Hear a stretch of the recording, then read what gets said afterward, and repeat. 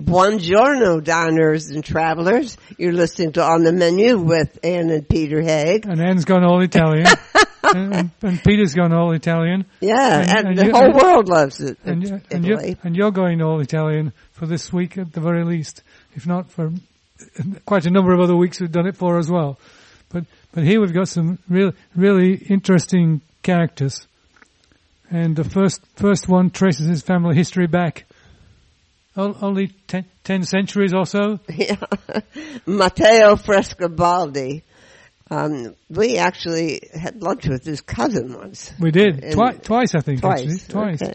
But anyhow, it's always nice to have lunch in a castle. Yeah. Fairy tale castle. But Matteo's involved in another aspect of the business, which is the olive oil. The cultivation and the preparation of what many people, I think, including the Frescobaldis, would claim is probably absolutely the world's best olive oil. Laudemio Frescobaldi. And yums. Here's the story of it. I am very excited to talk to you, Matteo Frescobaldi. Your olive oil is absolutely splendid. Thank you, Anna. Thank you very much. And, we know where it's made because we've actually been there at your estate. And we had lunch with your cousin. In Castello di Pozzano. Yes. Florence. It looks like a fairy tale castle. Uh-huh. And thank you. Most people know about the family, the Frescobaldi family. Could you just give us a brief description of, it goes back for how many years? You're 30th generation? Yes. So the origins of our family date back to the year 1000 in Florence, in Tuscany. And at the time of the medieval ages, we were, like most ancient Florentine families, bankers. And then during the Renaissance, we also took part in the Renaissance by financing the construction of the Santo Spirito Church, other important constructions like the Santa Trinita Bridge. And then in the year 1300, we diversified, what we could call today is diversified our business into agriculture as well. So we moved outside of Florence and we became farmers, producers of agricultural products. So for over 700 years, our family has been producing wine and also olive oil. So today, yes, I am part of the 30th generation of the Frescobaldi family. And do you actually live in the castle? No, I live in Palazzo Frescobaldi, so our family palace in the center of Florence. Okay, so so you live in Florence, okay? Yeah, and Matteo, I went to school at the Università di Firenze. Ah, okay. She's not telling you. She's not telling you which century that was in. He's being rude, Matteo, right? But seriously, Matteo, what is it that makes this very particular olive oil so particular? Is it the fruit or is it the processing? What is it that you think is outstanding about it? Yes. First of all, it is always the what we call in the winemaking industry the terroir. Okay. So, as I mentioned, we also make wine, and we in the wine industry, terroir means land and microclimate, most of all. So we apply the same philosophy of the wine industry, of the wine sector, to olive oil as well. So we think that the specific area where the Laudemia frescobaldi is made is what gives its uniqueness. And why is the terroir of the Laudemia frescobaldi so special? Because it is in an area of that the climate is particularly cold for olive trees. Olive trees origin from the Middle East, actually. They are used to live in very mild and warm weather, like, as I said, the Middle East, south of Italy, south of Spain, and North Africa.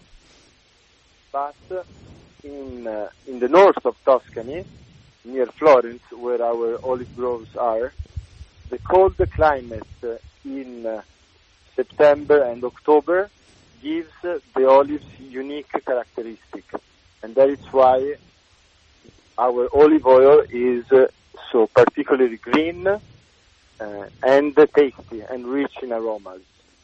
It's so very... first of all, terroir, yes. But your process is very particular as well, right? Yes, of course, because once you have the best terroir, you get the best fruit. But then you need to work in the best way to convey that fruit into the best finished product, and that is our olive oil. So what do we do to convey that? First of all, the key thing is to know when to harvest. So in October, usually, or November at maximum, the olives have just begun to ripen, and that is when you need to harvest them. I see. So Please, you do that later than most? If I'm not clear. Are you harvesting later than most olive oil producers? Later? No, actually before. Before, okay. So you have to harvest just as the ripening phase begins, because afterwards, when the olives finish to ripen, a lot of the water that was inside the olive turns into oil. So you have more oil, but more diluted, less rich in aromatic substances. So it is very, very important to harvest early, in October or November, depending on the year. No. And that gives a very, very small quantity, only 10 or 12% of the olive becomes olive oil, but that 10 or 12% is very, very rich in, first of all, nutriment, because it's also very good for you, and then in aromas and taste. Now, So the first thing we said is terroir, territory, and the second is knowing when to harvest. Then the third and most important thing is to mill, so to press in a very, very short time. Because if the olives wait a long time, so every minute that passes, the olives start to die and to rot. And so does the olive oil inside. Ooh, that's nasty, huh? Yeah. Yes, I mean it's not particularly bad, but it does not taste good. Uh-huh. So especially now that the weather is often warm during the day, still in October, it is very, very important to run in the shortest time possible to the olive press and to press the olives and turn them into olive oil as fast as possible. Now, don't you add some kind of saline substance to the olives to help them to cure? Am I right or wrong there? Do they do that? I didn't understand. What do you add to the olives so that they cure properly? No, nothing. Oh, nothing. Okay, all right. So it's pure. No. Yes, pure, absolutely. You should not add anything. What you add is during the year. You try to work in the olive field, in the olive groves, to give nutrients to the land, to the soil. Mm-hmm. But you don't give anything to the olives. It has to be just, let's say, the juice of the natural juice of the olives. Yeah, we interviewed an olive oil maker in the south of Spain that they didn't press them with a mill, or they actually just set them on the ground and put some rocks on them and let them leach out the oil. Yeah, what did they call that? I can't remember. They had a special lacrima. Lacrima. They called it the lacrima method. Okay, I didn't know about that.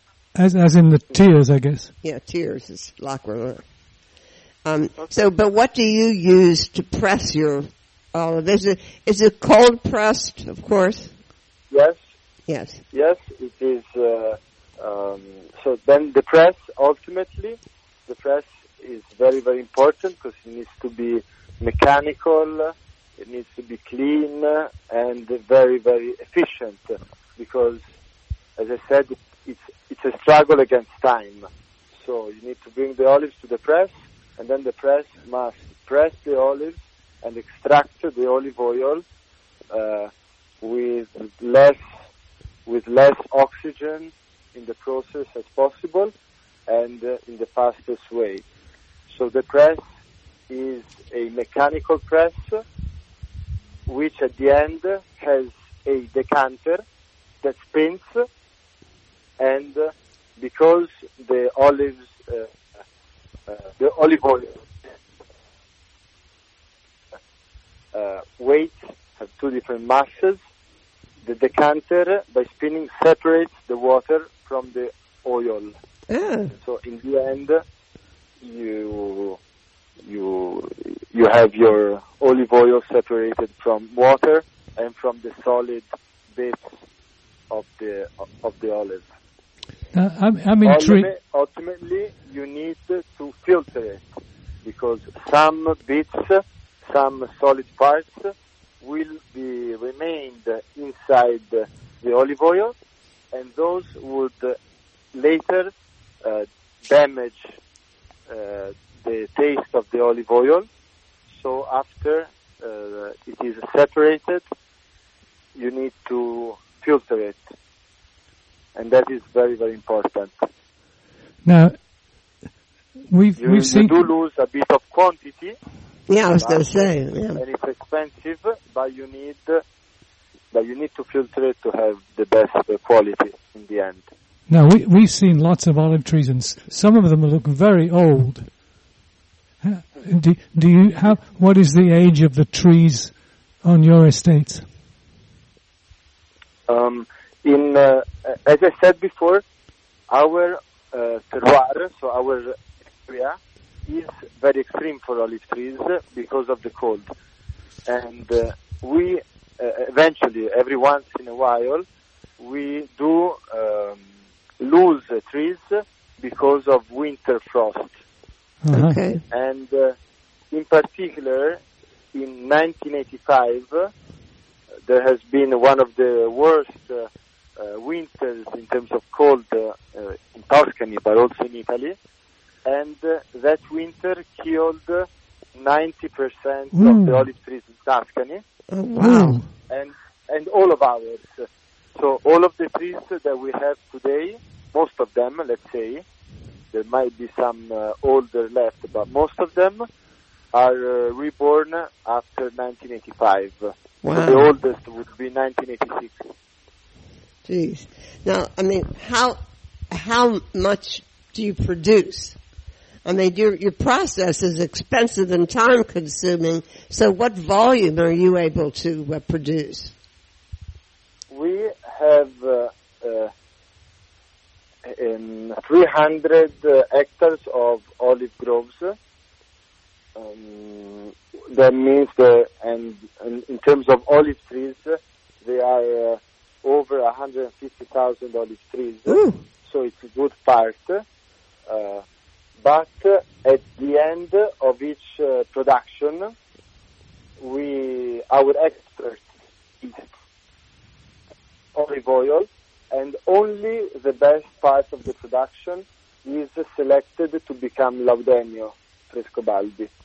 So we only have a small part of the production that will become Laudemio Frescobaldi, because we want that we want it to be the real best that we can produce.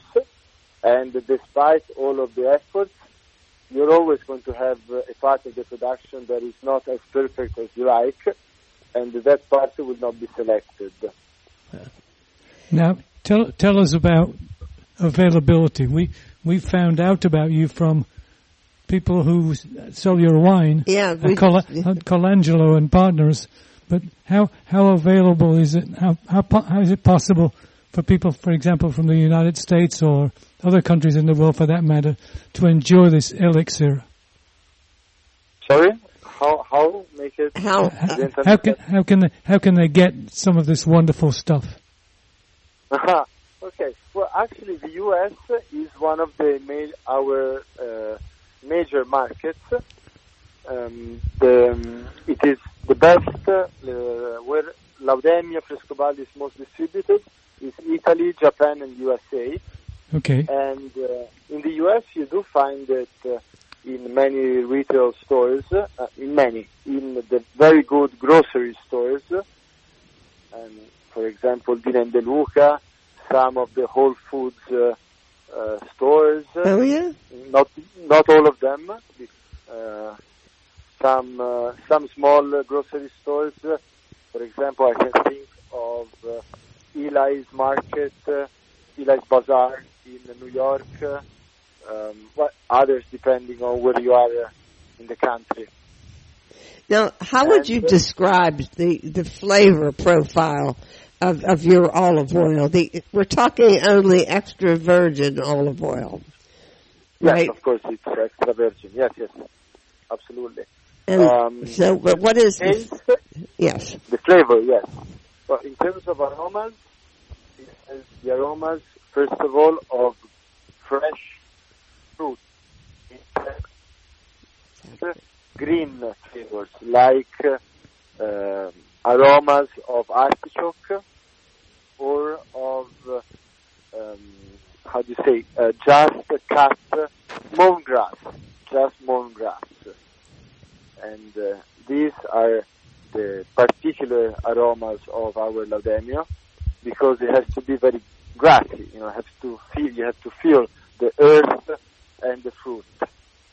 And then in terms of taste, it is indeed a bit bitter and spicy, but it has to be balanced. So it has to be pleasant. You do need to have that spiciness that characterizes the extra virgin olive oils of Tuscany. Now, I wanted to ask a question. There's been a lot of bad news about Italian extra virgin olive oil that on the world news. How are you handling that problem? I mean, what people are saying that they're diluting it. It's not really extra virgin. I mean, not your product, but the market is flooded with others, right? Yes. So what? Yes, that is a big issue. That we are very, very happy that consumers now are concerned about it, because it has always been there. A lot of, we can say, counterfeiting in order to keep, low market prices, let's say, low. But what we always say is, first of all, we produce only from our olive trees, whereas many olive oil brands, they are not producers, they are not farmers. They bottle, so they buy bulk extra virgin olive oil or olive oil, and bottle it and brand it. Instead, we are farmers, and if you buy Laudemio Frescobaldi, you are certain that the extra virgin olive oil inside the bottle comes from our olive trees. Well, it's an amazing story going back 700 years. I'm guessing, listeners, if you're into the olive oil quality business, you better find some of this Laudemio, and you'll have a real treat. Yes, it's worth all the effort to get a product this fresh and pure. Again, we're talking to Matteo Frescobaldi, and it's Laudemio Frescobaldi extra virgin olive oil. And I'm sure you're going to be winning many awards with this olive oil, Matteo. And it's very fine. You should be very proud of this product. Thank you so much. We are. It's a real passion for our family. And please give our best regards to Tanya. Yeah, to your cousin. We'll stop by for lunch another day. Yeah. Perfect. I would be happy to have you for lunch. Yes. At Lipozzano. Yes. Beautiful, beautiful place. Matteo, it's a pleasure talking to you, meeting you, and enjoying your fine product. Thank you. Thank you so much. Thank you so much, really. And I look forward to seeing you soon in Tuscany. We're due. Yes, we think the background noise indicates that Matteo was out in the olive groves. we're sorry about that. Well, maybe it was Italia Telecom. Anyway, you get the scoop. And it's a wonderful family story and a wonderful place to visit if they have the opportunity to go to the castle and all of those kinds of exciting things that are part of a Tuscan adventure. And we'll be back with more Italian adventure right after the break, so don't go away.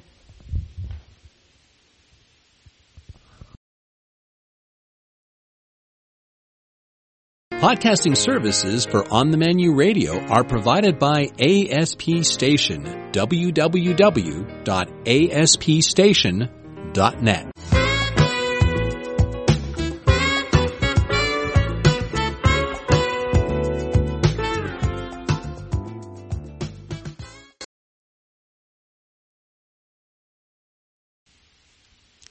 Next up is Elizabeth Minchili, who knows just about anything you want to know about eating in Italy. In fact, she even has an app for Eat Italy. She has blogs. She does tours. She writes books. I think this is her 8th one. She's been studying Italian food from Rome for 25 years.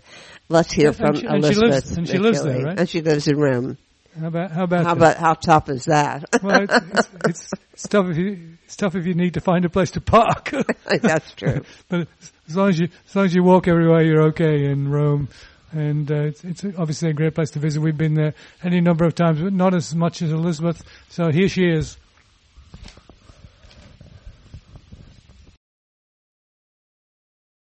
Elizabeth Minchili, you have always found a new angle to present really the great Italian spirit as well as Italian food or food from Italy. This current book, I read it and I wanted to hop on the next plane for Italy. It's just so gorgeous. The Italian Table, Creating Festive Meals for Family and Friends. Now did you say you did the photography too? I did. I wrote it and I also photographed the book. Photographs are wonderful. Thank you. Yeah, and the recipes are splendid. And also, how did you go about selecting the appropriate setting and event for each of these? Explain how you set this up. Well, I had the idea for the book, and what I really wanted to do was convey different ways that people eat in Italy. And so I had this grand idea, of traveling up and down Italy. And of course I wanted to include many more meals than I actually did and there was room for in one book. And so when I had to narrow it down to 12, I sort of picked and chose things that were representative of different places, different times of day. So, for instance, you have a lunch by the sea, but then you also have a dinner maybe outside in Umbria. You have another one on a terrace in Rome, maybe eating a slice of pizza. And so I wanted just to convey the different ways that people eat. So I wanted to include a lot of variety. Well, I mean, we've experienced many of these situations, and I'm really appreciative of being reminded about the kind of happiness I found in these situations. You start with, I guess, what people start with on any given day, eating cicchetti in Venice. Yes, that's fun. That seemed really. People are always really curious about that, so that I absolutely wanted to include that in the book. The first day I was ever in Italy, I wanted to go out and buy takeout coffee, which is another story. But the only thing that people were eating in the coffee bar was cigarettes. They did not seem to require sustenance of any kind other than that. No. But, your recipes are also really very luscious, and they're authentic, but they're just brilliantly presented because you know what you're doing when you're cooking. Well, I do like to cook, and I cook for I write about food professionally, but I also like to have people over for meals, whether it's lunch or dinner. I cook for myself when I'm alone. I cook for my husband and I cook for my family. So I do cook a lot on an everyday basis. So I really do know what it's like to, get off work at 7 and have to put, dinner on the table. So there's always that sense as well. Right. Now, among my favorites, and as I said, we've actually experienced this, a table by the sea in Positano. Oh, was that fun? I know, and I have to say, those are some of the funnest pictures to take in the book. And my daughter and I spent, 4 days staying in the one hotel that's actually on the beach in Positano, and just, hanging out at the 4 restaurants on that beach and photographing the food and talking to the people and getting the recipes, and we'd have to go swimming. And But sort of just to give listeners an idea of how complete and arresting the details are, you have this gorgeous photograph of the table set up just next to a beach, and you describe like tablescapes and things to set the mood. Run us through this party in Positano. Well, what I really think that is often left out of a lot of cookbooks, they're really good at giving recipes. But the thing, when you go to make the meal at home, you might have a great recipe for one dish, but what goes around that dish? How, if you want to have something else with it, people are always asking, what should I serve with that? Also, what do you drink with that? Yes. And I took it even further into, how do you how would the Italians in this picture be setting the table? And it's never random. Every time you sit down in Italy, you have a sense of occasion, and there's history that goes on too, whether it's, the fork you have, the plates you have, the type of glasses, what you're drinking. And so what I wanted to do was provide information about that as well. Well, you did. And then you get these wonderful, luscious recipes. What about things that you can make that you maybe thought you couldn't make until you explained them here? Like just the mozzarella al limone. Well, that's, for instance, all the recipes in the Positano chapter. Most of them are made at these pop-up restaurants that are only there in the summer, and they're really, wooden shacks on a beach. Right. And so the things that they serve are delicious, but actually really simple to make. And one of the things that you just mentioned is the mozzarella in lemon leaves, and it's just mozzarella between two lemon leaves and melted. And if it sounds simple, it is, but you get is getting the lemon leaves. Actually, the hard part is getting the lemon leaves. But I do provide an alternative for that using actual lemons and using the skin to give the flavor to the mozzarella. But it's it's melted cheese, and there's another recipe in that same chapter, which is melted cheese with prosciutto, and then you put that on top of a fresh arugula salad, and that's lunch or whatever you want to call it, and it's simple, and they're doing it with one little burner in a wooden shack, so certainly you can do it at home in your own kitchen. Yeah, no, this is so on the mark, this how Italians value terraces. I mean, a dinner on a Roman terrace was particularly interesting to me. Well, I think that's interesting to everyone. It's everybody's dream, I think. Oh, yeah. You remember the guy who we were going out to dinner with him, but he wanted us to see his pad in Rome. Yeah, he lives within the walls, which was rather splendid. Yeah, but he could look down on the Vatican. He looked in this kitchen. You look out the window. There's the dome of the Vatican. That's always nice. And in fact, you can see the dome of the Vatican from the terrace that's included in the chapter in my book too. And we actually, as we shot this dinner, the sun was going down, and so I got the different light as, from the beginning of the antipasti to finally the end. I was shooting the dessert in the dark, and, you could see the rays of light streaming through the windows of the dome of St. Peter's, which was just sort of incredible. Yeah. Now he's a vintner, I think, isn't he? He owns vineyards anyhow. Well, the funny part about it, he owns vineyards, but he makes money on recycled inkjet cartridges. Yeah, right. Computer or printer cartridges. But his family home in Rome is now what embassy? The Swedish embassy. The Swedish embassy. You know that? Yeah, I know. It's right down near the Colosseum, near the Roman Forum. On the street corner, he said, my family home used to be right there on the street corner. And I think his grandfather gambled away all the money. Yeah, that was what happened. His grandfather gambled away all his inheritance. That happens sometimes, unfortunately. I don't know. I didn't have that opportunity. So now I've been telling you about my favorite ones. Which of these sections is your favorite? Excuse me? Which of these sections in the book, which scenario is your favorite?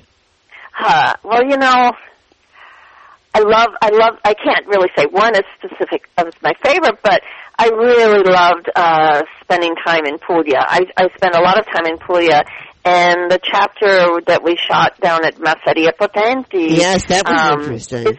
Is definitely one of my favorites, and what I loved about that was, even though I know the region very well, I was still able to learn completely new recipes, and it was the height of summer, and so it was all basically different versions of using the same, summer produce, but combined and presented in such different ways that you had this, it looked like this wonderful sort of enormous meal, but then you realize it isn't, that heavy, and it's very easy to do, and also it's just so gorgeous down there. It was, I think that might be one of my favorite chapters. Yeah, well, it's becoming popular. I don't know. When were we there, Robert? We were there in 1999. 1999, so this is a long time ago. Before it was popular at all, and it was really... it's changed a lot. I mean, there's a lot of new places to go in Puglia, but then of course, the traditions and the things you eat stay the same. Do you think it's not spoiled? I mean, I was worried if we go back that I'll find it spoiled from what we found. No, I think especially in terms of Puglia is much easier to go to now. It's because there's a lot of really nice hotels, and it hasn't been that built up at all, and there's still big stretches where you just don't see anybody, and it's really a wonderful place. The thing I remember most about Puglia, we stayed in the little town of Barletta. Mm-hmm. At that time, for some reason, we used the travel agent, and that's where she put us. But I can remember driving north along the road to the Gargano Peninsula, yep. and there were all these old gentlemen tending to their garlic crops. Oh, yeah. You love that. That smelled like garlic. And you could smell it inside the rental car. You could smell the garlic in the rental car. Well, we're going down to Puglia in next week. We're leading a gastronomic tour down in Puglia next week. So we're really looking forward to that. By the way, I mean, we should make sure that people know that you do these tours. We do week-long tours in Italy. I work, when I say we, I mean my sister, my daughter and I, and we do week-long tours in Rome, in Umbria, and in Puglia. Right, and that's on your website? It's on my website, and they're all food-focused, obviously, and we have a really great time ourselves doing them. Yeah, see, people have always wanted me to do those tours, and I once did an art tour in New York, and it was such a bad experience, hurting all these people. And they our tours are really small, so it's like a private party. No, we were. You remember that time we were in Otranto, and we ordered a Speedo chicken. Yeah. But we forgot we needed to be back at the shop before they closed. Oh, right. so all of a sudden we're realizing that somebody's going to give our chicken away or something like that's going to happen. It turned out that the owner of the shop, he was putting down his barricade, you know, the screen, the gates, and then hanging the chicken in a plastic bag. Yeah, on the doorknob. On the doorknob. That's how we call them Speedo chickens because they're fast. Yeah. No, we call them Speedo chickens because I pronounce Spiedo. So, people are now having sort of a revival of interest in southern Italy, particularly. Yes, there is. Yeah, and of course that's I think that has to do also with the fact that it's sort of been unknown, and I mean, people have been going there, but people have been writing about it. But it's only recently it's become more accessible, and I think that's because people are traveling there more. It's easier to get there on low-cost airlines, and there are these hotels, and I think the more people go, the more curious they are. And it's so different from the rest of Italy. You know, we're talking about Sicily and Basilicata and Puglia and Calabria. And it's really, really different cuisines in each region, and they're all very, very interesting and delicious. I think so, yeah. And, like, what unspoiled place are you going to explore after Puglia is discovered? Well, we're hoping to do a tour in Sicily. We'd love to do that. Oh, I'd love Sicily. And, Sicily is, people are intensely curious about Sicily and at the same time a little scared to go on their own, I think. I know. The mafia, I know. So I don't know why, but they are, and there's no reason to be, but we're certainly willing to go, take you along with us and explore. And there's just, you can drive in Sicily for hours and not see another car, which is amazing. And then you get to these villages, they're like, little living museums. Right. Yeah, well, and this is... Anne will go with you. Just send her a ticket. Okay. Yeah, no, I mean, it's the first time I went, I stayed a month and did, the circuit on the outside. And then ever since then, we've picked up little bits of it and stayed concentrated because there's so much off the beaten path in Sicily.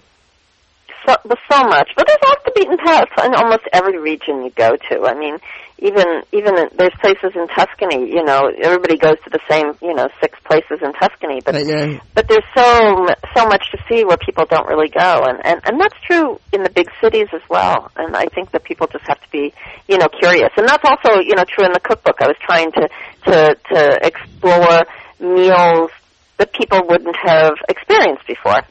It's not the same old, Italian menu. Yeah, no, we've had some really interesting experiences, like old castles and estates and that kind of thing. Where were we? We had a very interesting dinner in Friuli with the Nonino family. I just saw them last week. Oh yeah, well they paired this whole time. I was Antonella. She was at in Florence, and we had I love them. I've known them for ages. Yeah, so we. But they paired this luncheon. Every course was paired with a grappa. Yeah, everything's paired with grappa. I do that now myself. Do you really? And, I'm a big grappa fan. Yes. Oh wow. Yeah, there's a new distillery local here to us that's going to start making grappa, but they're way behind in technique and understanding of like the Noninos. They've done wonderful things. They just sent us a bottle of Amaro. Yeah, their Amaro is fantastic. Yeah. Did you have that yet? I haven't. That was a Christmas. We drank it all already. We go through it pretty fast too. It's all gone. I don't think I had any of it. Of course you did. Here we go. Well, anyhow, so what's next on the agenda, Elizabeth? I mean, what? Well, I'm on my way to the States now, and I'll be there from mid-April to mid-May, and I have a 10-city tour to promote the Italian table. Right. And I'm really looking forward to it because there are a lot of really fun events, some dinners, some book signings, some, conversations. I'll be at the 92nd Street Y in New York in mid-May. Oh, nice. So I'm really excited about that. And then I guess I won't see you when you're in the States, but hopefully you'll do a very successful book tour. Thank you. You have, I think, a wonderful concept for this book. It creates an atmosphere that is so inviting. Thank you. Yeah, to actually recreate these even in your home. I think it's possible, but to get there I think it's absolutely possible. And the other thing I wanted to add about, each of these meals, they were photographed as they were happening. They weren't set up just to be photographed. These were meals I was actually attending, and all the food that you see that's in the book, we actually ate. We were sitting down at the beach and actually ate the things we photographed and at all the other settings too. These were meals we sat down to eat. Talk about La Dolce Vita, huh? Well, Elizabeth, thank you for talking to us. Is there anything else we should know? Are you going to give us your website so the people who want to go on a tour with you can find it? Yeah, that would be great. And, come on my tour and buy the book, obviously. And I have an app that's called Eat Italy. And yes, I forgot about that. That's a great one. And it has all my favorite restaurants in it, and that's available on iTunes and on Android.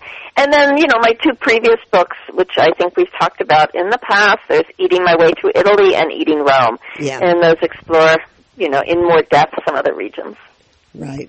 I like your sort of side notes on the whole subject of pizza, because everybody's so screwed around with pizza these days. Right. Yeah.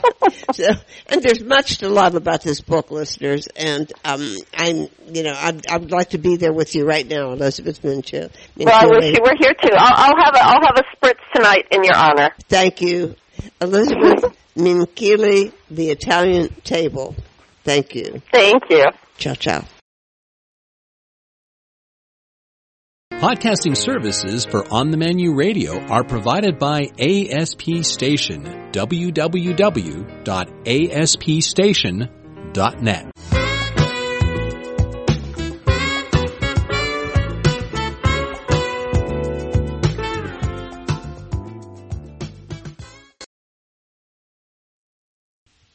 Okay, so you're in love with truffles and you want organic truffles in various different shapes, form factors.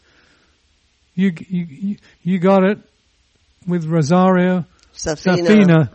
What's the name of his company? Da Rosario Organics, and it's certified organic. And he's going to tell you that several times. He will, yeah.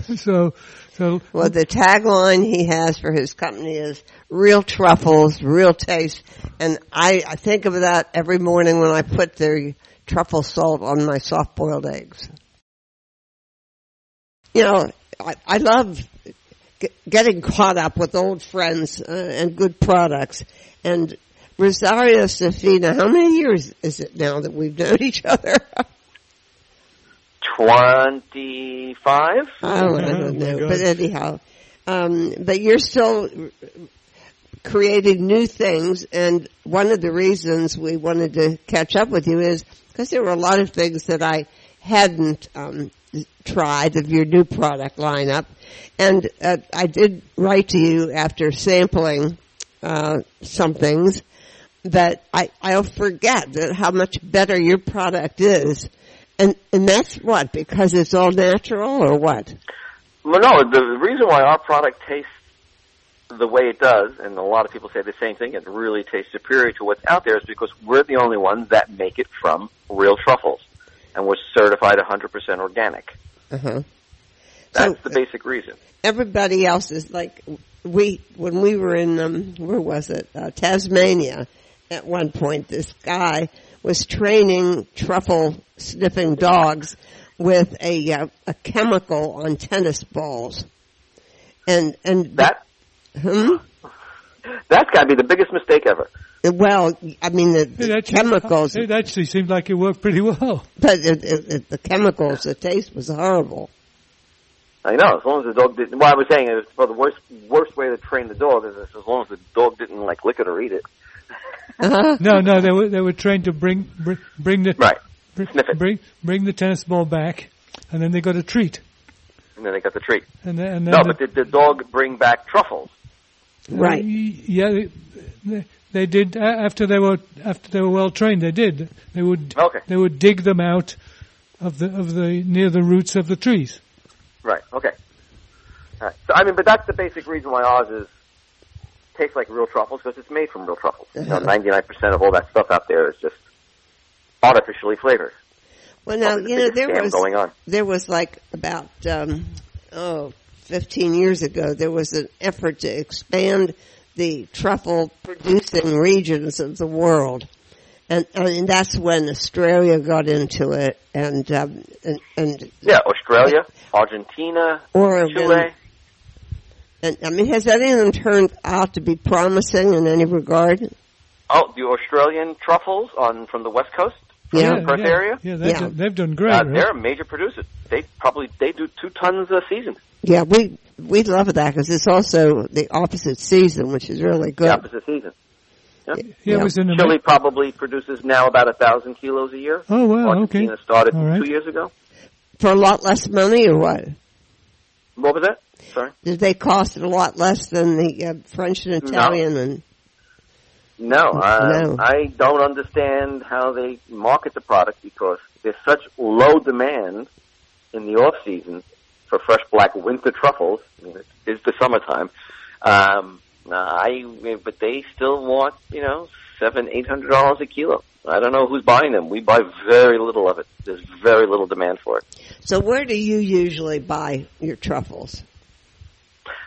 Fresh truffle business is a commodity business. Okay. No matter what anybody says, we all buy from the same. We all pay a lot of money. We all pay on the nose, as they say. And wherever they come from, as long as they're the same species. It really has gotten so commoditized. I'm surprised you can't do it now online. Yeah, you can. You can buy it. You can buy them from, what's the name of that? We interviewed those people. They're Chicago-based, and I get the newsletter, but we could ever... No, but I'm saying, Rigatoni or something like that? Regalis? Oh, Regalis. Yeah, no, I'm talking about buying them online as a commodity item. Okay. Like the Chicago Big Board for commodities. Uh-huh. Yeah, like that. So you put a price in, and then someone will offer you 50 kilos, or someone will offer you 100 kilos. Uh-huh. Yeah, it hasn't gotten to that yet. So you're dealing with people in Alba and Aquilania and places like that? I deal with people we deal with people from Italy, Bulgaria. Oh, Bulgaria, okay, Turkey, sure. Romania. Truffles are found, good quality black truffles and good quality white truffles are found everywhere now.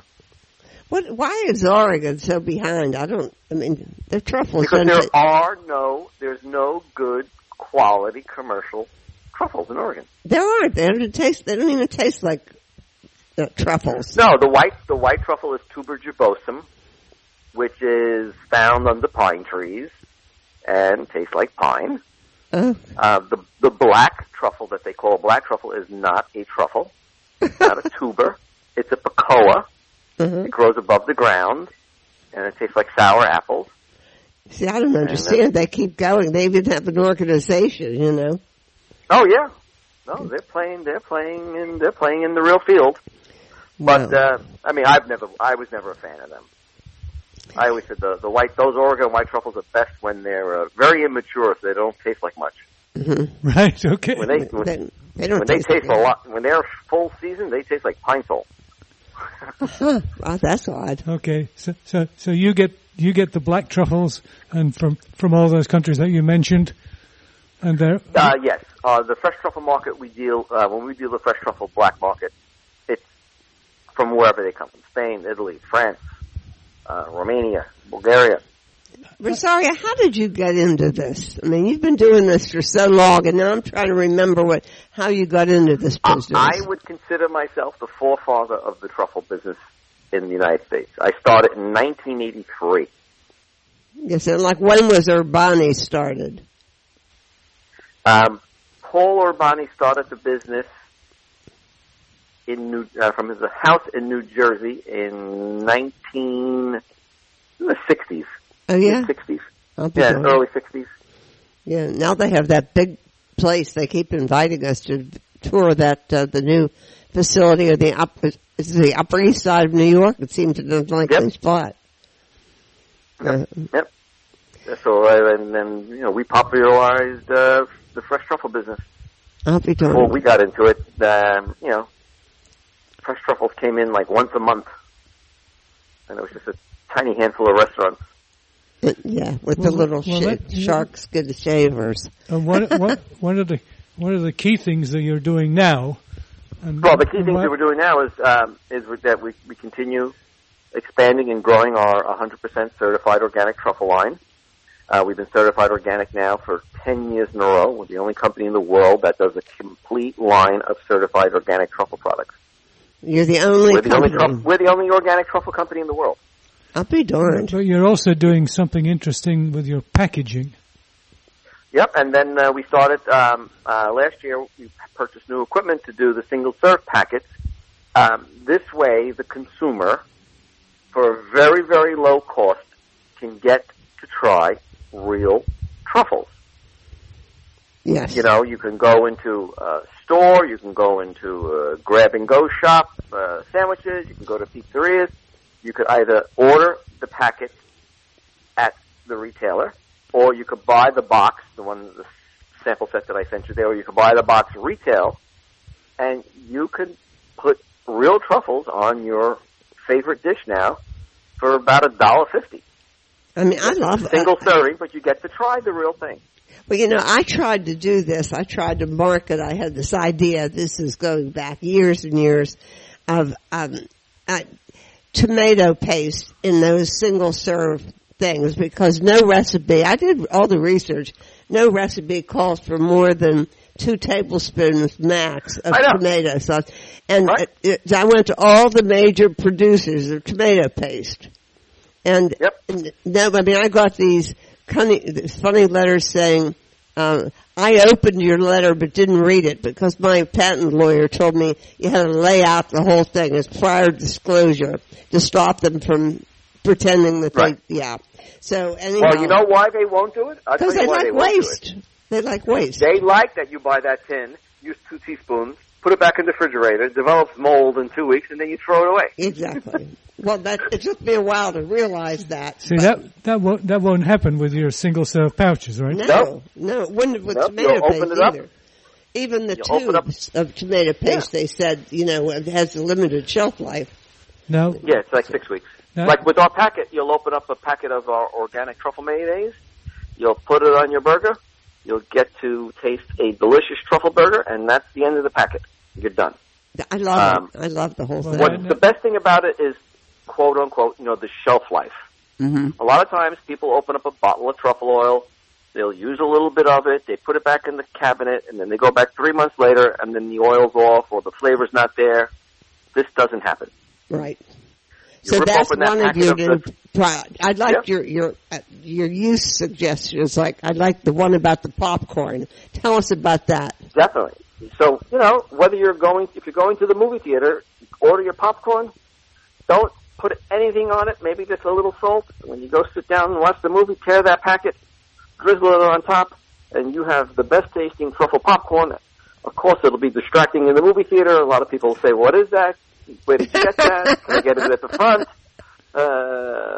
But hopefully we'll be out in several movie theaters shortly, and a couple of movie theater chains with the packaging. No, I was thinking that people who didn't have the truffle packages would really object, because the one thing about truffles that's so marvelous is the smell. Is the smell. Yeah. It's that perfume. That's right. Yeah. You know, when Thomas Keller opened per se in the Time Warner Center, that's what he served to all the people invited to the opening, truffle popcorn. Yep. Oh no, we always was a cheap shit. Oh yeah, he was just using the old-fashioned or artificial truffle oil. But I would just buy organic popping corn, pop it at home, and then put this on it. I think this is probably one of the best ways to really, really enjoy truffle popcorn. Now, do you have truffle? I make potato chips at home. It's very simple. I either use potatoes, or the other favorite thing I like to use is sunchokes. Oh yeah, well we have a whole garden full of those. Yep, slice them paper thin, fry them, take them out, drizzle a little bit of that truffle oil on. Best way to go. The truffle oil packets then for the pizza. You do a pizza bianco or a pizza quattro that's a good idea. Pizza with mushrooms. Works really, really good. And then too, when you get to bring it to these type of locations, at least you know what truffle oil you're putting on your food.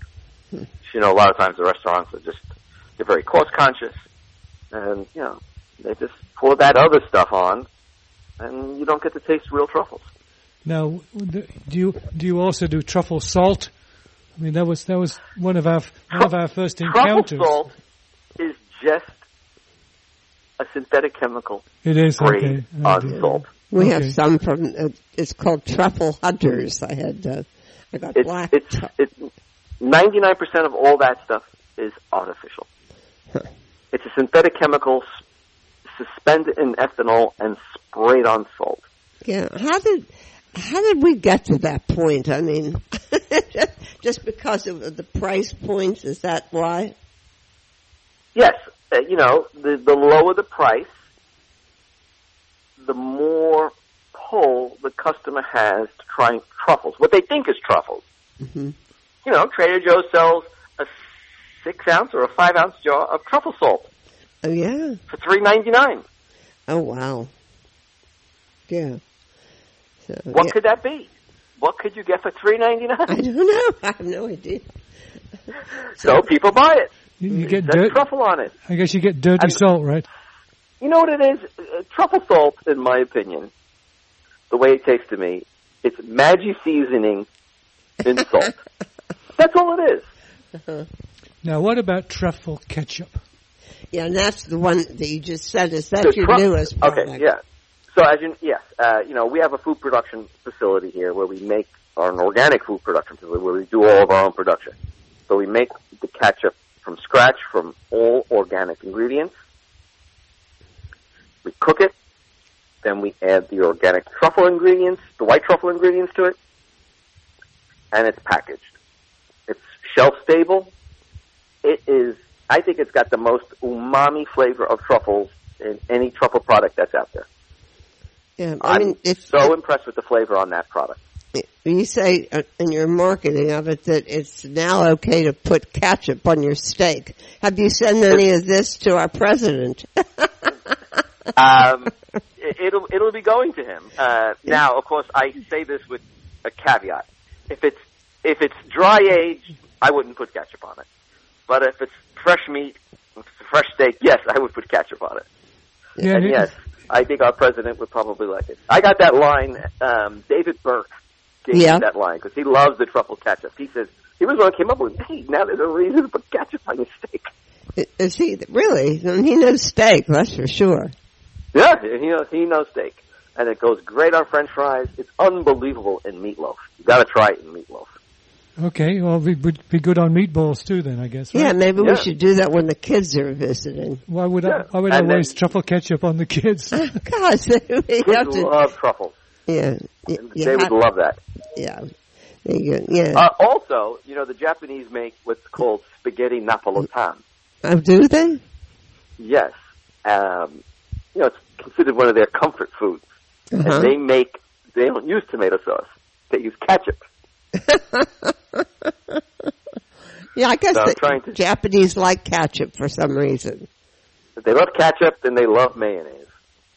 Yeah, now you have a truffle mayonnaise too, don't you? Yes, and then we do an organic white truffle and black truffle mayonnaise. It's got there's a big difference. People always say, was there a difference between organic mayonnaise and conventional mayonnaise? I always say 100%. Because when you make it with organic eggs and those dark yolks, organic eggs, in my opinion, have a big difference in flavor. Oh, sure. All you have to do is eat breakfast in Spain, and you understand the difference. And you understand it, yeah. And then when use those yolks to make the mayonnaise, and you use olive oil and use those type of ingredients, the mayonnaise is very rich, it's delicious, and it really, really holds the truffle flavor. The organic truffle flavor, whether it's the white or the black, holds really well in the mayonnaise. Now, I think our condiment line is building for the American palate between the mayonnaise and the ketchup. We had truffled mustard, didn't we? We did. I didn't want to bring it up because I wasn't sure it was Rosario's. No, it's truffle. No, we don't make it. I find the acidity to be too. The acidity and the sharpness to be too. I mean, with the organic truffles, it doesn't come through because of the acidity and the sharpness of it. With the artificial product, you just keep adding more of that artificial flavoring to it, and that'll kill any mustard. Now, it is good though. The aroma is really good. Mm-hmm. So sure you don't get a truffle flavor in the mustard, but you get a truffle flavor in your nose. Boost. Yeah. Yep. Well, that's what I put. We had from, I forget who it was from. We had truffle zest. I've never understood what truffle zest actually is, but first thing in the morning, the smell was really good on eggs because soft-boiled eggs need a lot of help. Okay, so you have to read the ingredient on that product. Yeah. And it won't even say truffle, probably. No, you should read. It's amusing. You read it. There's cacao in it.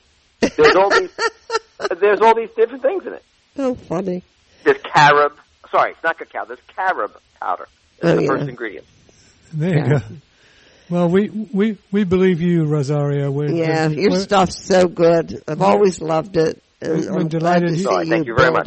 We're delighted you joined us again. And come on back when you got some more goodies for us to try. And to give us I'll gladly reach out to you guys. And give us the websites that people know.